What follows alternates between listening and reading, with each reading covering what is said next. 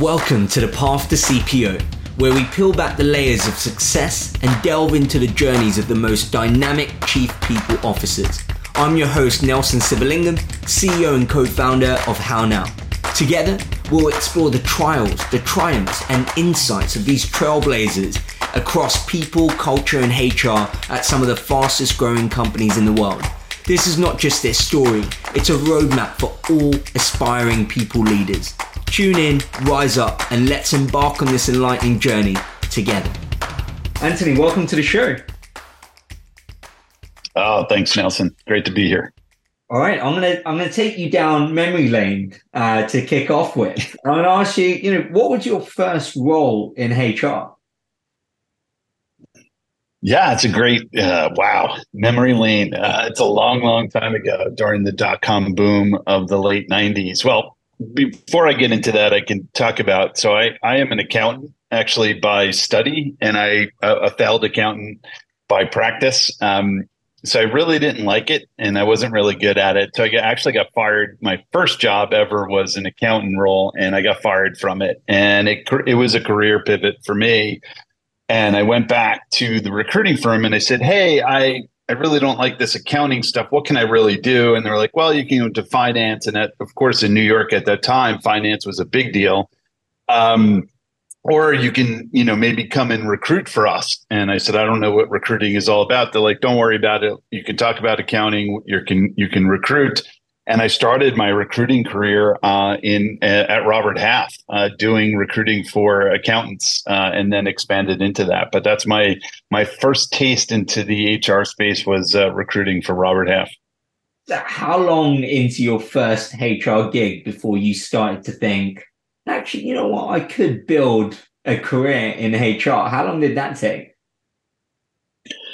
Well, it's interesting because Robert Half was a really good place to, I almost called it a recruiting boot camp. I learned a lot of habits there, but it wasn't the greatest place from my perspective at the time to be doing recruiting. It was a great place to learn recruiting, but I had an opportunity in the next phase to work for an executive search firm, and I pitched them. I saw this huge momentum that was happening in these tech startups in New York during the first dot-com push.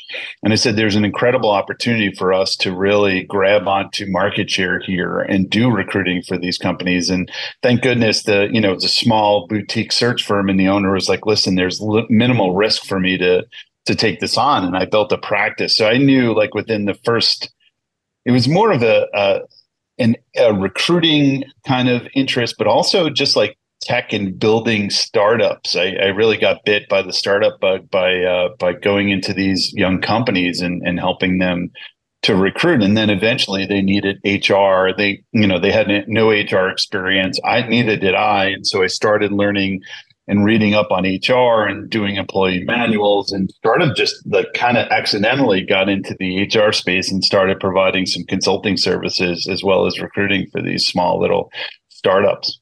And is that where the kind of, looking at your LinkedIn profile, you've been an advisor for the who's who of kind of startups. And is that where that kind of stems from, is starting to work with startups, advising them on how to bring in early people practices?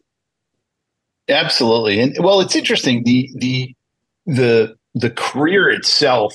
So getting into that space started my career. And I like to say I got a PhD in startup, because none of what we've learned in the real world is ever going to be taught in a classroom. It's just for me, my experience is there's just no level of building a company, scaling a company, closing a company. You're never going to learn that in a textbook.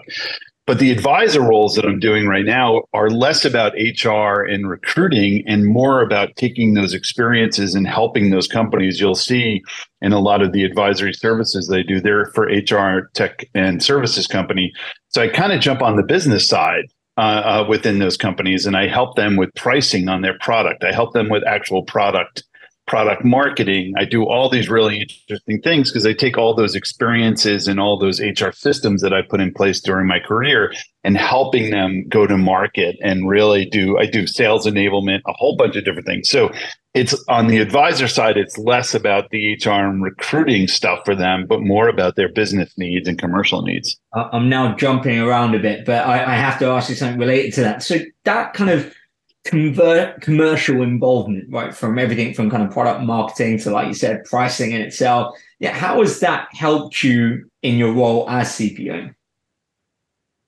Well, I think it expands sort of the business side of my brain. And that's kind of, and not to say that when I'm in HR, I don't have that side, but it's really experiencing a whole different view of how businesses operate. So I can help consult Suzy's own product and product marketing folks. But when I'm doing it, I understand what they're going through, what the challenges are. So it gives me a greater sense of empathy for them.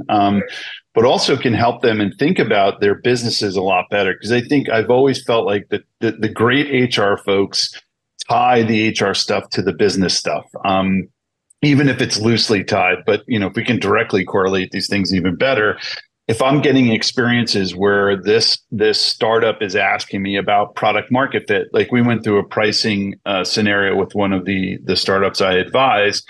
And it was just fascinating to go through that stuff. And then when the executive team at Suzy's talking about pricing, I can provide my point of view on that from the experience that I had on the other side. So it really gets me and puts tentacles into every part of our organization. And oftentimes, like, because I have an accounting background, I always surprise CFOs when I could read balance sheets and income statements. They always are very surprised that I'm able to read those things. Same thing here. When I'm talking about pricing, people are like, why is the HR guy talking about pricing? But they're like, oh, actually, that makes sense. And I tell them where the experience comes from.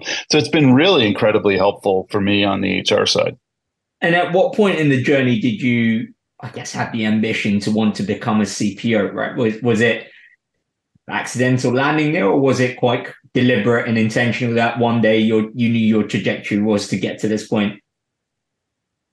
Yeah, it's a great question. I mean, I think all these roads are always somewhat accidental. Like I forget, there was a cartoonist that wrote there's just sort of no natural trajectory for certain things. There are certain roles that obviously have a natural progression, but I think most careers are accidental. My career in HR and recruiting is accidental. I went back to the recruiting firm at Robert Half and I said, what can I do with this thing? I don't want to do accounting. So that part was accidental, but I always felt like, okay, how do I get into that CPO role? And I've had such incredible mentors at that level within my toolbox, within my personal and professional toolbox. There was, when I was at Fresh Direct, I was coming into an organization that had a big hourly workforce that I had not worked with before. And so I looked at folks in that space. So Artie Nathan was the head of HR for Wynn Resorts, so in Vegas. So he built the Bellagio, right? So recruiting quickly and building this hourly workforce. Vinny Stabile, rest his soul, was the head of HR at JetBlue. Again, so I had these two mentors to help me with this. And I always knew like I wanted to be like them to a certain degree, being at that sort of CPO, the decision-making level. So I always knew I felt like I wanted to be there, but I also knew that I didn't have the right experiences or the right sort of mentorship until I had those folks being able to mentor me and coach me. And one of the things I find, speaking to people who are people leaders, there's often this trying to find the right balance between being a generalist, but also having particular areas that you are specialists in. How do you balance the two? And I guess, how did you land on what your areas of specialism would be? Sure. Yeah, I think it's hard, especially at the CPO level, because you're remit. So I try to simplify and storytell on HR in this way. So I think of HR, the remit for HR is what I call find, keep, and elevate, which is ironically the same as the tagline in my book. it's recruiting, it's the people operations, the keeping of the folks, and then the elevating of folks, right? So you need to find them, you need to keep them, and you need to elevate them. And obviously that is super high level, and there's so many different pieces within that. I think you have to be a generalist. I think if you're going to be a CPO someday, you've had to fill out a benefits form or negotiated benefits for a company or done recruiting or built a learning and development. I don't think there's, unless you're in a very large company where you have the scale of all these different teams, I think in startups, it's hard not to be a generalist. You have to be. And that's my advice for folks. I think you have to dive into each one of these areas, and you have to be at least knowledgeable about it. It may not be the most passionate piece, but again, I feel like HR from a strategic perspective, there's the plumbing and the electricity of HR, which are your benefits, your payroll. They're not always the sexiest pieces, but I will tell you that if you go into your apartment this evening, try to flip on the switch and the light doesn't go on, it's going to ruin your night. It's going to be like, what is going on? Why is the bulb, the electricity, like, but if you went the same day and just flipped it on and the light went on, you wouldn't even think twice about it, right? So those important fundamentals of HR, I think you have to get those right. And then you have to build the generalist. And then you could pick, okay, what is going to be sort of my point of view? You don't necessarily have to be a specialist in any way, but you have to be, you have to have a point of view about certain things. Now, there could be a broader point of view or it could be specific, right? Right now, I've put my hooks into this AI movement, right? So this, for me, I see very clearly is going to fundamentally change HR in so many different ways. So it's not necessarily, so I'm trying to learn as much as possible. I'm watching TikToks. I'm getting all sort of AI newsletters. I won't say I'm an expert in AI or data science by any means. And that's, but I'm understanding the business aspects of it. And I think that's a key. It's not just being a specialist, but maybe identifying an area of innovation in HR and sort of putting your hooks on that and becoming sort of a thought leader around those kind of things. I guess just building on what you just said, Dan, how do you deal with, for example, the kind of scaremongering that surrounds anything innovation tech, and especially around AI, right? How do you deal with, there might be people genuinely worried in the organization or people outside in your network about losing their job to AI? As a kind of HR professional, how do you think you can tackle this? How do you manage this and support people along that journey? Sure. I think it's becoming a historian of these things. I think that's an important there's a reaction that's always going to be the case, right? If you look at neuroscience, our sort of inherent reaction to things is fight or flight. That's sort of how we're built. So any kind of change, there's this fight or flight syndrome that we have or reaction to it, right? So think about that and empathize with the folks that are within your organization and try to look at it. So you may have a position to say, listen, I think AI is going to be a game changer for us. And I think it's a necessary part of what we're trying to do. But when it comes to your employees, I always tell leaders, whenever they're communicating good or bad news, you have to think of it from the employee's perspective. Often companies will talk about, like, it's great for the company. At the end of the day, that's great, and we want to send that message out. But you also, they don't give a crap about, they care about themselves. How is this going to impact me? And I think when you become a historian of these things and you look at the history of the workforce and automation, you'll find that there's a great image, and I forget where it is, but it's an image of an old bowling alley. I'm thinking it's a black and white, so it had to be in the early 1900s. But before there was automation, we actually had human beings and sometimes children actually replacing the pins in a bowling alley. You haven't even thought about that. That hasn't even been a whisper, but that was a job at one point. Someone's job was to do that. Years ago, we're not too short distance, and there's still some remnants of this. There were toll takers, particularly in New York here. Now everything's automated. So there's always going to be disruptions. I think what we need to figure out is one, be a historian. Like, how has automation interrupted jobs and evolved jobs, right? There are now, while you no longer have the toll taker, you have the repair person for that automated toll device, right? So now that has created a job that didn't exist. Social media didn't exist. Now we have social media strategists. Chat GPT. if you don't say ChatGPT once a day, the AI gods are not fulfilled. So I said ChatGPT today. Good for you, AI gods. But anyway, ChatGPT has now created prompt engineers. The prompt engineer didn't exist 6, 7 months ago, right? But now that's all we're talking about. Now I heard, I forgot what it was called, deep prompting or major prompting. So now this is the evolution of that. So I actually read and be a historian, but read up on these things and understand all positions, right? What's the positive? What's the negative? And come up with your own conclusion. There's a great book on this. It's called Race Against the Machines, written by Andrew McAfee and Eric. I'm not even going to attempt his last name, but they're both MIT professors.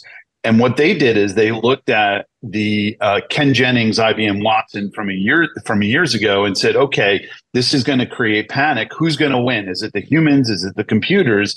And what they came at the end of their book, their conclusion was, it's not people or computers. There's going to be things that computers do better than people. There's going to be things that people do better than computers.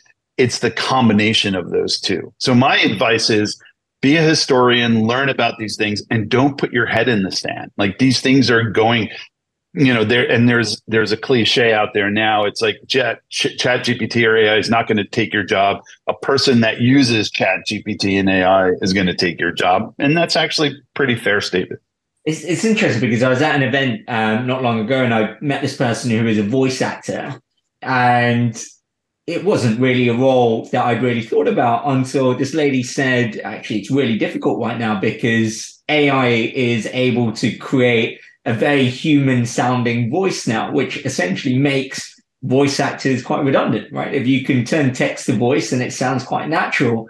And she goes, yeah, so I'm out here trying to promote, but I'm not too sure how long it's going to last. So there's definitely, we're seeing those roles that will be affected. And I think what's been interesting is there's typically high skilled roles that we've always assumed won't be replaced, but actually they're the roles that are being replaced. Like, for example, an engineer, I've seen it in my lifetime where, everyone was being promoted to go study coding, become an engineer. But actually now that's the first thing that AI is able to kind of at scale quite do. So it's quite an interesting period of time. I'm just kind of building on from that.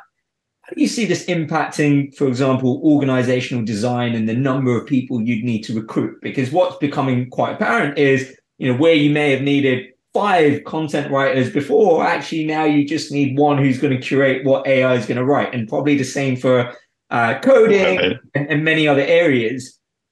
Does this come into play when you're thinking about, okay, what does scaling this organization look like? Yeah, of course. It definitely does. I mean, if you think about, again, if you're a historian,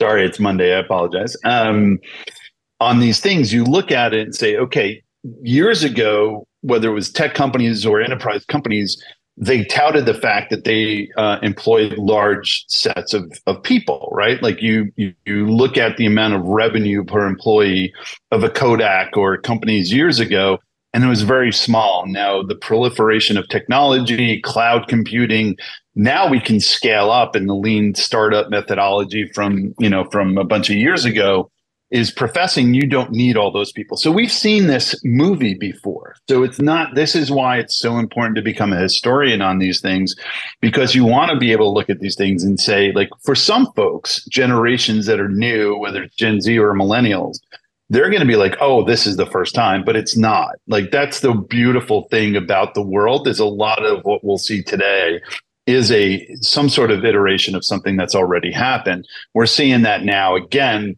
with this. So yes, absolutely. I think you're going to see, but fundamentally, I want to be clear. Like, it's not just, hey, let's not hire a content writer ever again, because there are some things that will trip you up with ChatGPT. Like, if you're trying to get SEO and you're putting into ChatGPT, there are now systems that can flag that for AI creation, right? So there's a lot you're still going to need. Again, I think the equation here is less humans. Absolutely. No question about it. I mean, we've seen it. In HR, I put a job description in there. It spits out a job description. I put it into another system to scramble it so it's not AI generated. And now I'm using that. Usually that took a recruiter about 30 minutes, 45 minutes. That's done in 5 minutes, right? So I think it's going to create efficiencies and absolutely the scale. I'm really excited. I actually just posted about it this weekend. There's this auto GPT, so call it AI 2.0, which is this autonomous agent that goes out and does tasks. I haven't seen it. I've tested it.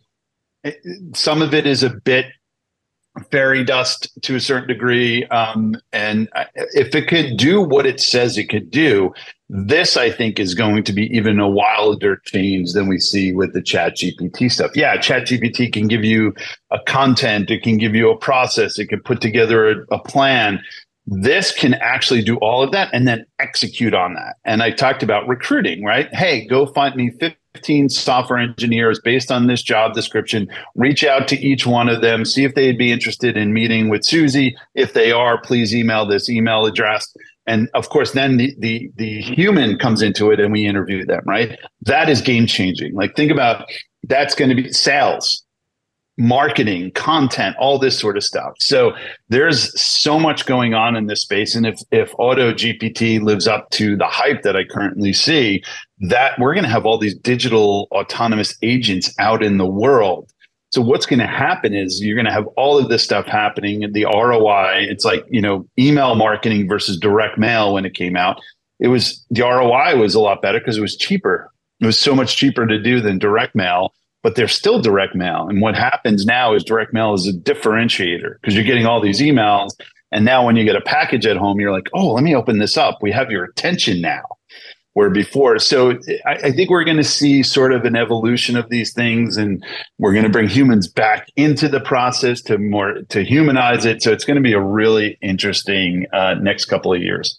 Definitely. I think we've been playing around with Auto GPT, and I think what stands out more than the fact that the technology is incredible, it's the fact that, before it used to take years for iterations on a new bit of technology. Now we're seeing it in weeks. And I think that's what's incredibly mind blowing. But I don't want AI to hijack our chat. And I want to bring you back to, of course it does. I just want to go, what is it that you know now that I guess you wish you knew in the early parts of your HR career, right? What do you know now? Yeah.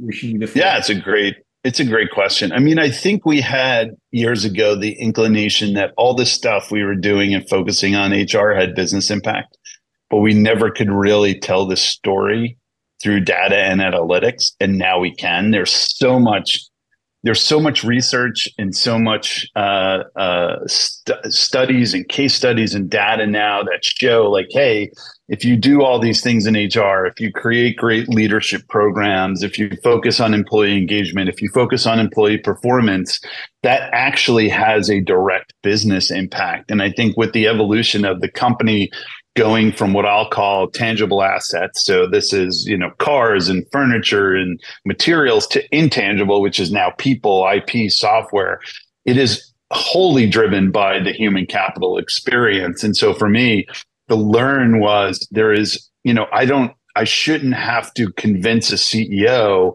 that this is a good program, but I want to make sure that whatever I'm doing, I'm connecting it to our business results. So instead of saying, hey, this is going to be a good people program for our employees, I'm going to say instead, actually, this is going to help us increase our revenue. Or if we do this, to a certain degree, it connects to our bottom line as a company. We're going to increase productivity, all these sort of things. So with all the data that's out there now, it's great that we don't necessarily have to overall say, is the HR role important or the HR effort important? But even individually, making sure that we're connecting these things to the business results of our individual companies is going to be super important. And that was something I learned over time. Now I want to come to Ella, the engineer, Anthony. So tell us, who is Ella, the engineer? So Ella is a character I created. So years ago, I have 3 kids, 2 girls and a boy, and I notice a huge gap in the amount of women that were going into, particularly in this case, technology or software engineering. We're talking about probably 10 or 15 years ago. And just something that was itching. I read a report, I think it was a Gina Davis Institute report on this, and it was I thought it was something specific to our company. I actually ran a report of the company that I worked for at the time. We had thousands of engineers across the world. across the globe. And I did a pivot table, and I was looking at gender, and I thought I did something wrong with the pivot table. So I ran it again because there was just, of 1,000+ employees, there were like a handful, two or three that were women. It was just like, it was so wrong in terms of the imbalance that I actually ran it a couple of times because I thought I did something wrong. There was just too few women in this career. So that night I went home, and my kids were fairly, my oldest was probably 10 at the time. And I said, and she had an iPhone. We were big believers in giving tech to our kids early on, which for another reason may not have been the right decision, but it is what it is. I asked her, I said, do you know what that phone is all about? Do you know how that operates? And she didn't have an idea. And it kind of just spawned. And I was like, you know what? Maybe what we need to do is educate the kids. Instead of us trying to identify women to hire, why don't we go earlier in the careers of these young girls? And media is such a powerful presence in the life of everyone, right? So, there was studies done. There was a show years ago, Ally McBeal, which had a female lead lawyer, and the amount of women that actually started going into law school went up by 20 or 30%. So media has a huge impact on our behaviors as a society. And I said, what if I can create a hero, a techie girl that saves the day in comic book or cartoon format? Imagine the amount of impact that's going to have going forward. And thus Ella the engineer was born. I created this character. She's a coder. She's a technologist. She has an arch nemesis called Glitch, because anytime something doesn't work, we say it's glitching. Yeah. So he's a digital mischief, and he'll go in and create chaos in her town and all the tech in her town. And they call her up to fix it. And, at the time, Barbie had made a couple of missteps with girls in coding. And so it was a perfect time to launch this. So we launched a bunch of comic books around this character, found a great partner in Deloitte Consulting, who has also helped us put together 5 or 6 more comics, a graphic novel. They put together videos. Deloitte has been such an incredible partner on this. And so it's a comic book series right now. You can go to the EllaProject.com. You can download the comics for free on PDF. And now we're starting to work with the Gina Davis Institute on pitching an animated series to studio at some point. So it's been evolving over time, and hopefully, fingers crossed, a studio picks it up and we get sort of the animation. Because eventually what I want to do, my end goal is a movie. I think global movie presence will have a greater impact on the amount of girls going into STEM or tech. And so that's our ultimate goal, but we're getting there through baby steps. Incredible. What was it like seeing your own kids reading the book? It was great. I mean, my own kids are, the greatest treasure on earth is the feedback from your own kids, because it's radically candid. And so I love the feedback from them. So it was great to see them. They were contributing, first draft of the comic book. They would look through and read, and so they're all contributing producers on every comic book, on everything that we're doing. My oldest now, Nicolette, is co-founder of the Ella Project, and my son and my daughter are also, advisors. So anything that we do script wise, they read, they provide feedback. So they've been involved in this since the very beginning. When I received a video of a mom reading it to her kid, that wasn't obviously my child. That was when I was like, oh, this is actually making an impact early on. And that was really rewarding to see, and continues to give me the motivation to keep pushing, because entertainment's not easy. It's not an easy business, and I know nothing about it. And so I'm lucky to have people around me that know the business and support. Selfishly, Anthony, anytime I meet someone who's a parent, given I'm going to be a first-time parent in a couple of months' time, I'm using the opportunity to get any words of wisdom. So what's that one nugget of advice you'd share for a new parent to be? Well, congratulations. If you read the book by Peter Zion, which is all about demographics, continuing to build and have children are going to be increasingly important in this world. But also, okay, if your decision is not to have a child, advice is we're all making it up. We're all making it up. Like there are plenty of books. You're going to read a ton of books. You're going to be nervous. Everyone is making it up as they go. And so don't be so nervous. Don't overread. Be natural. You're going to react. You're going to make mistakes. It's kind of the way it works. And you're going to be an imperfect parent and your kid is going to be absolutely fine. So yeah, don't try to over engineer things. Just sort of be natural. And the only thing is just make sure it's amazing. Excuse me. It's amazing when you're not a parent and then all of a sudden you become a parent, how much you can love another, of course you love your partner, whatever your relationship is, you always have that kind of love. But until this child comes out, you're never going to know how much you could potentially love something in this world. And it's the greatest thing in the entire world. And it's the most challenging. Before we jump onto the quick fire round, Anthony, I have to ask you about your book. What made you take the crazy decision of writing a book? Who does that? It's people with a lot of time on their hands. So COVID was, we couldn't really go out anywhere. And so I started doing voice to text on my phone of things that I was thinking about. Years ago, my dad worked for the same company. I redact the name of the company to save the innocent. But he worked for the same company his entire life, started in the mailroom and eventually became controller in their accounting department, which is the connection to why I took accounting in college, because my dad told me it would be a good thing.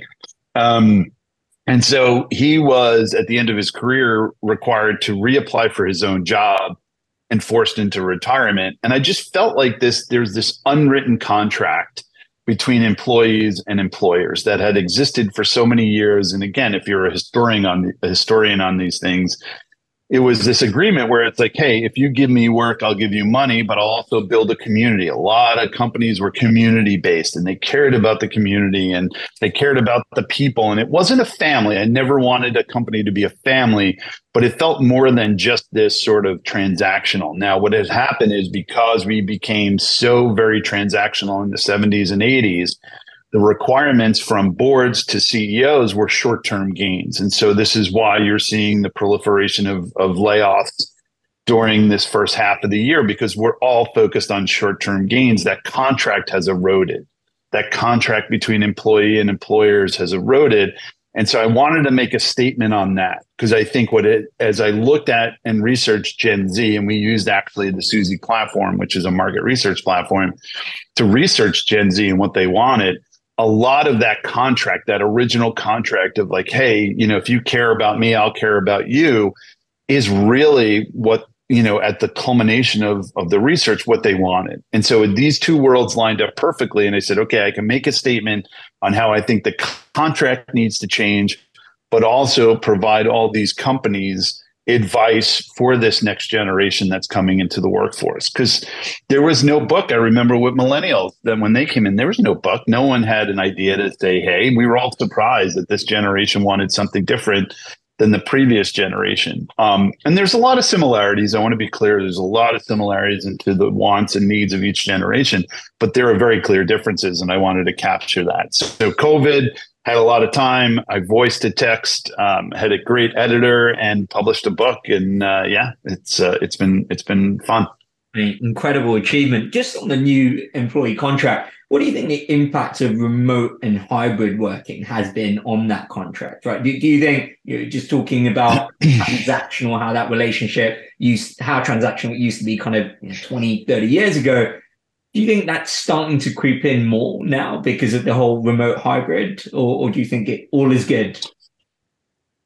No, I think it's less hybrid and remote. I think it's more of the macroeconomic environment. So, the pressures on, and again, I don't blame the CEOs at all. Their bonuses are based on their quarterly earnings because their investors are interested in, and the investors are interested because the LPs, the limited partners are, so it's this whole chain of events that if we can say, like, listen, if we commit to our employees over time, we'll create company value, but we're very short-term focused. So what has happened is, I think it's more of the macroeconomic environment where it's saying, okay, and I think because of some of that macroeconomic environment, the pendulum of leverage has shifted. So years ago, it was employers, right? When I joined the workforce as a Gen Xer, take anything that you can. The employer has the power position. You do not. If you don't want to do this, there'll be three other people behind you.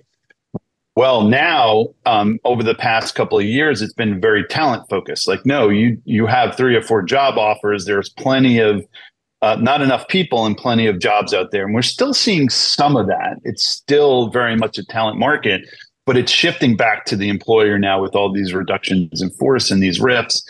So I think we're seeing a pendulum switch, which is, or shift, which is now giving employers the opportunity to go, hey, maybe this remote thing doesn't work. I think, it depends on your company. That's my answer. But it also depends, I think, on your level.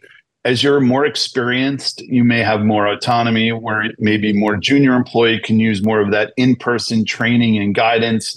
You have to be very intentional. That's the key, right? So if you're in a virtual environment, you have to make sure that you're constantly giving that employee feedback, that junior employee that's just starting with you, that maybe just starting out in his or her career or their career.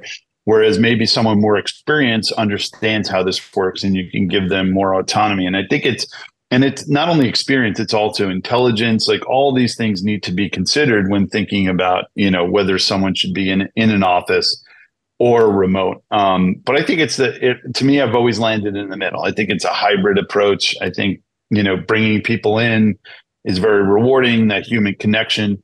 But I also find that sometimes when you bring people into an office, they're heads down working. What really interaction is there if they're just sitting next to someone else and just working? You have to be more intentional about what these different offices, these different hybrid locations are, what you're using them for. Just want to ask about the writing process, Anthony. So I remember my first book came out last year, and I remember writing that was possibly one of the hardest things I did. I massively underestimated it. I think when my publisher said, "Can you get it done in 6 months?" I was like, "I can get it done in 3. Don't worry about it." It took me a year in the end. But what surprised you about the writing process? And apart from obviously the Ella project, was this your first time writing a book?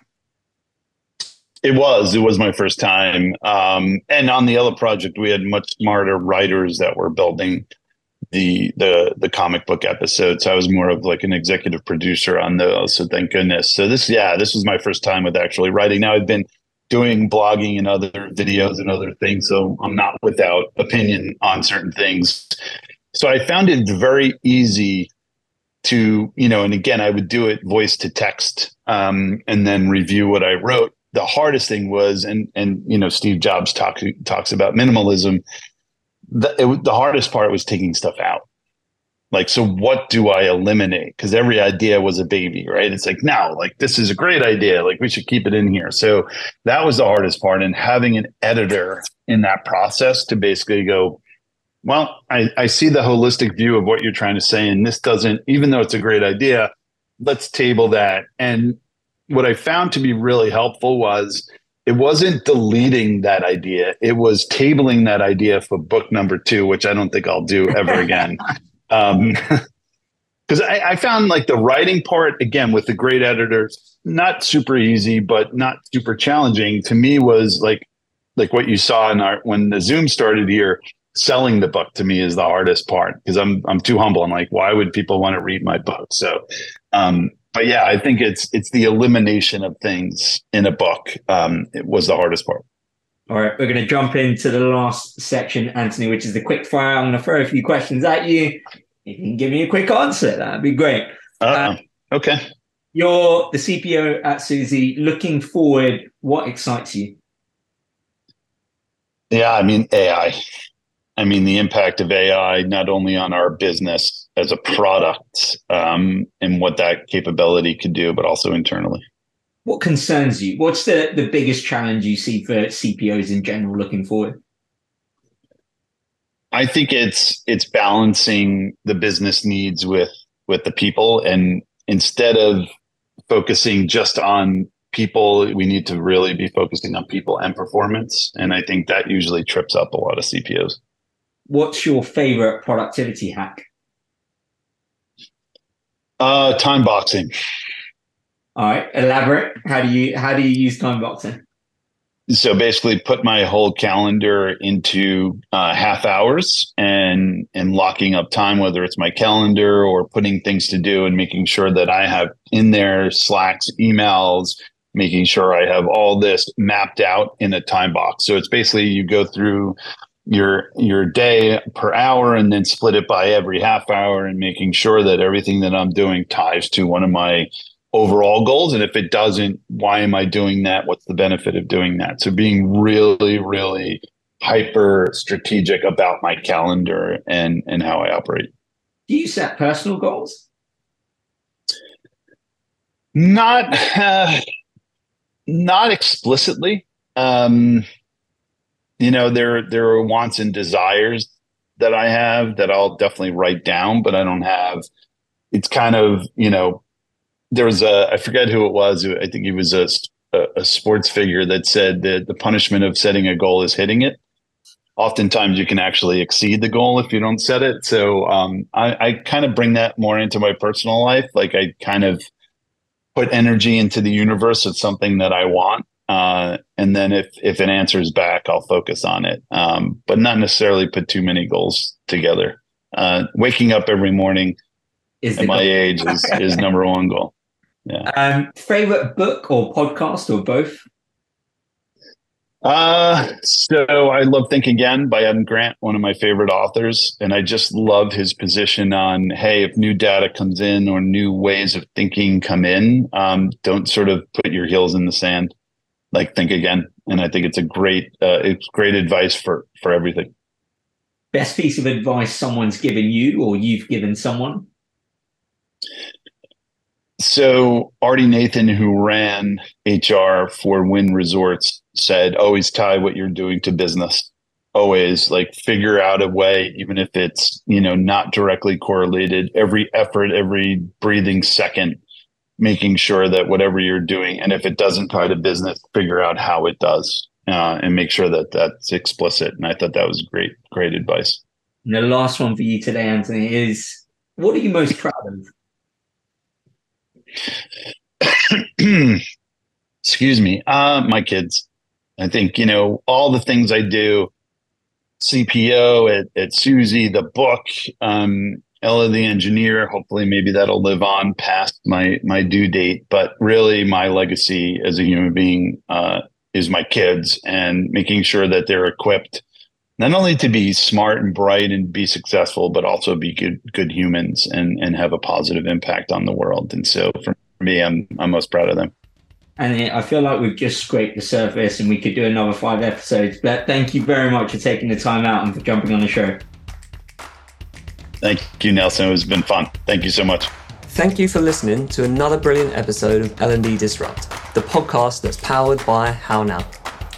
Our learning experience platform helps companies bring relevant learning and skills into the flow of work to make meaningful learning a part of everyday work.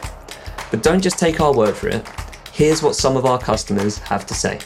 And if you like what you hear and want to learn more about How Now, just use the link in the description to book a demo. As a loyal L&D Disrupt listener, we'll send you a swag pack containing a copy of the book Learning at Speed and some How Now merch once we've shown you around. And we needed somewhere to have a central home for all of the learning content that was being created at pace. And we also really wanted to support a modernised learning. So moving to that 70-20-10 model, where learning is really integrated into the flow of work at the point of need. And we knew that How Now would be the perfect platform to support with that modernised approach. And I was confident that How Now was right for FitFlop because it passed the eyeball test at the Learning Technologies Conference, number one. Does it look like it's going to be user-friendly and people might actually want to use it? In my previous companies, I'm used to using very clunky LMSs that don't do much to help with engagement. We've just launched How Now, actually, where I am at the moment with Lucid Group. And what we've focused on is the building of habits around learning. So trying to get people into healthy and regular habit of learning so that it becomes an everyday activity as opposed to something they have to take lots of time out. We're very time poor. The tools they've got, the information they need is where they need it at the point. So integrating into Microsoft Teams as we use it or any other collaboration tool, making sure that any learning is accessible at their point of need. So where they can ask a search first question and then we can provide them the information they need straight away.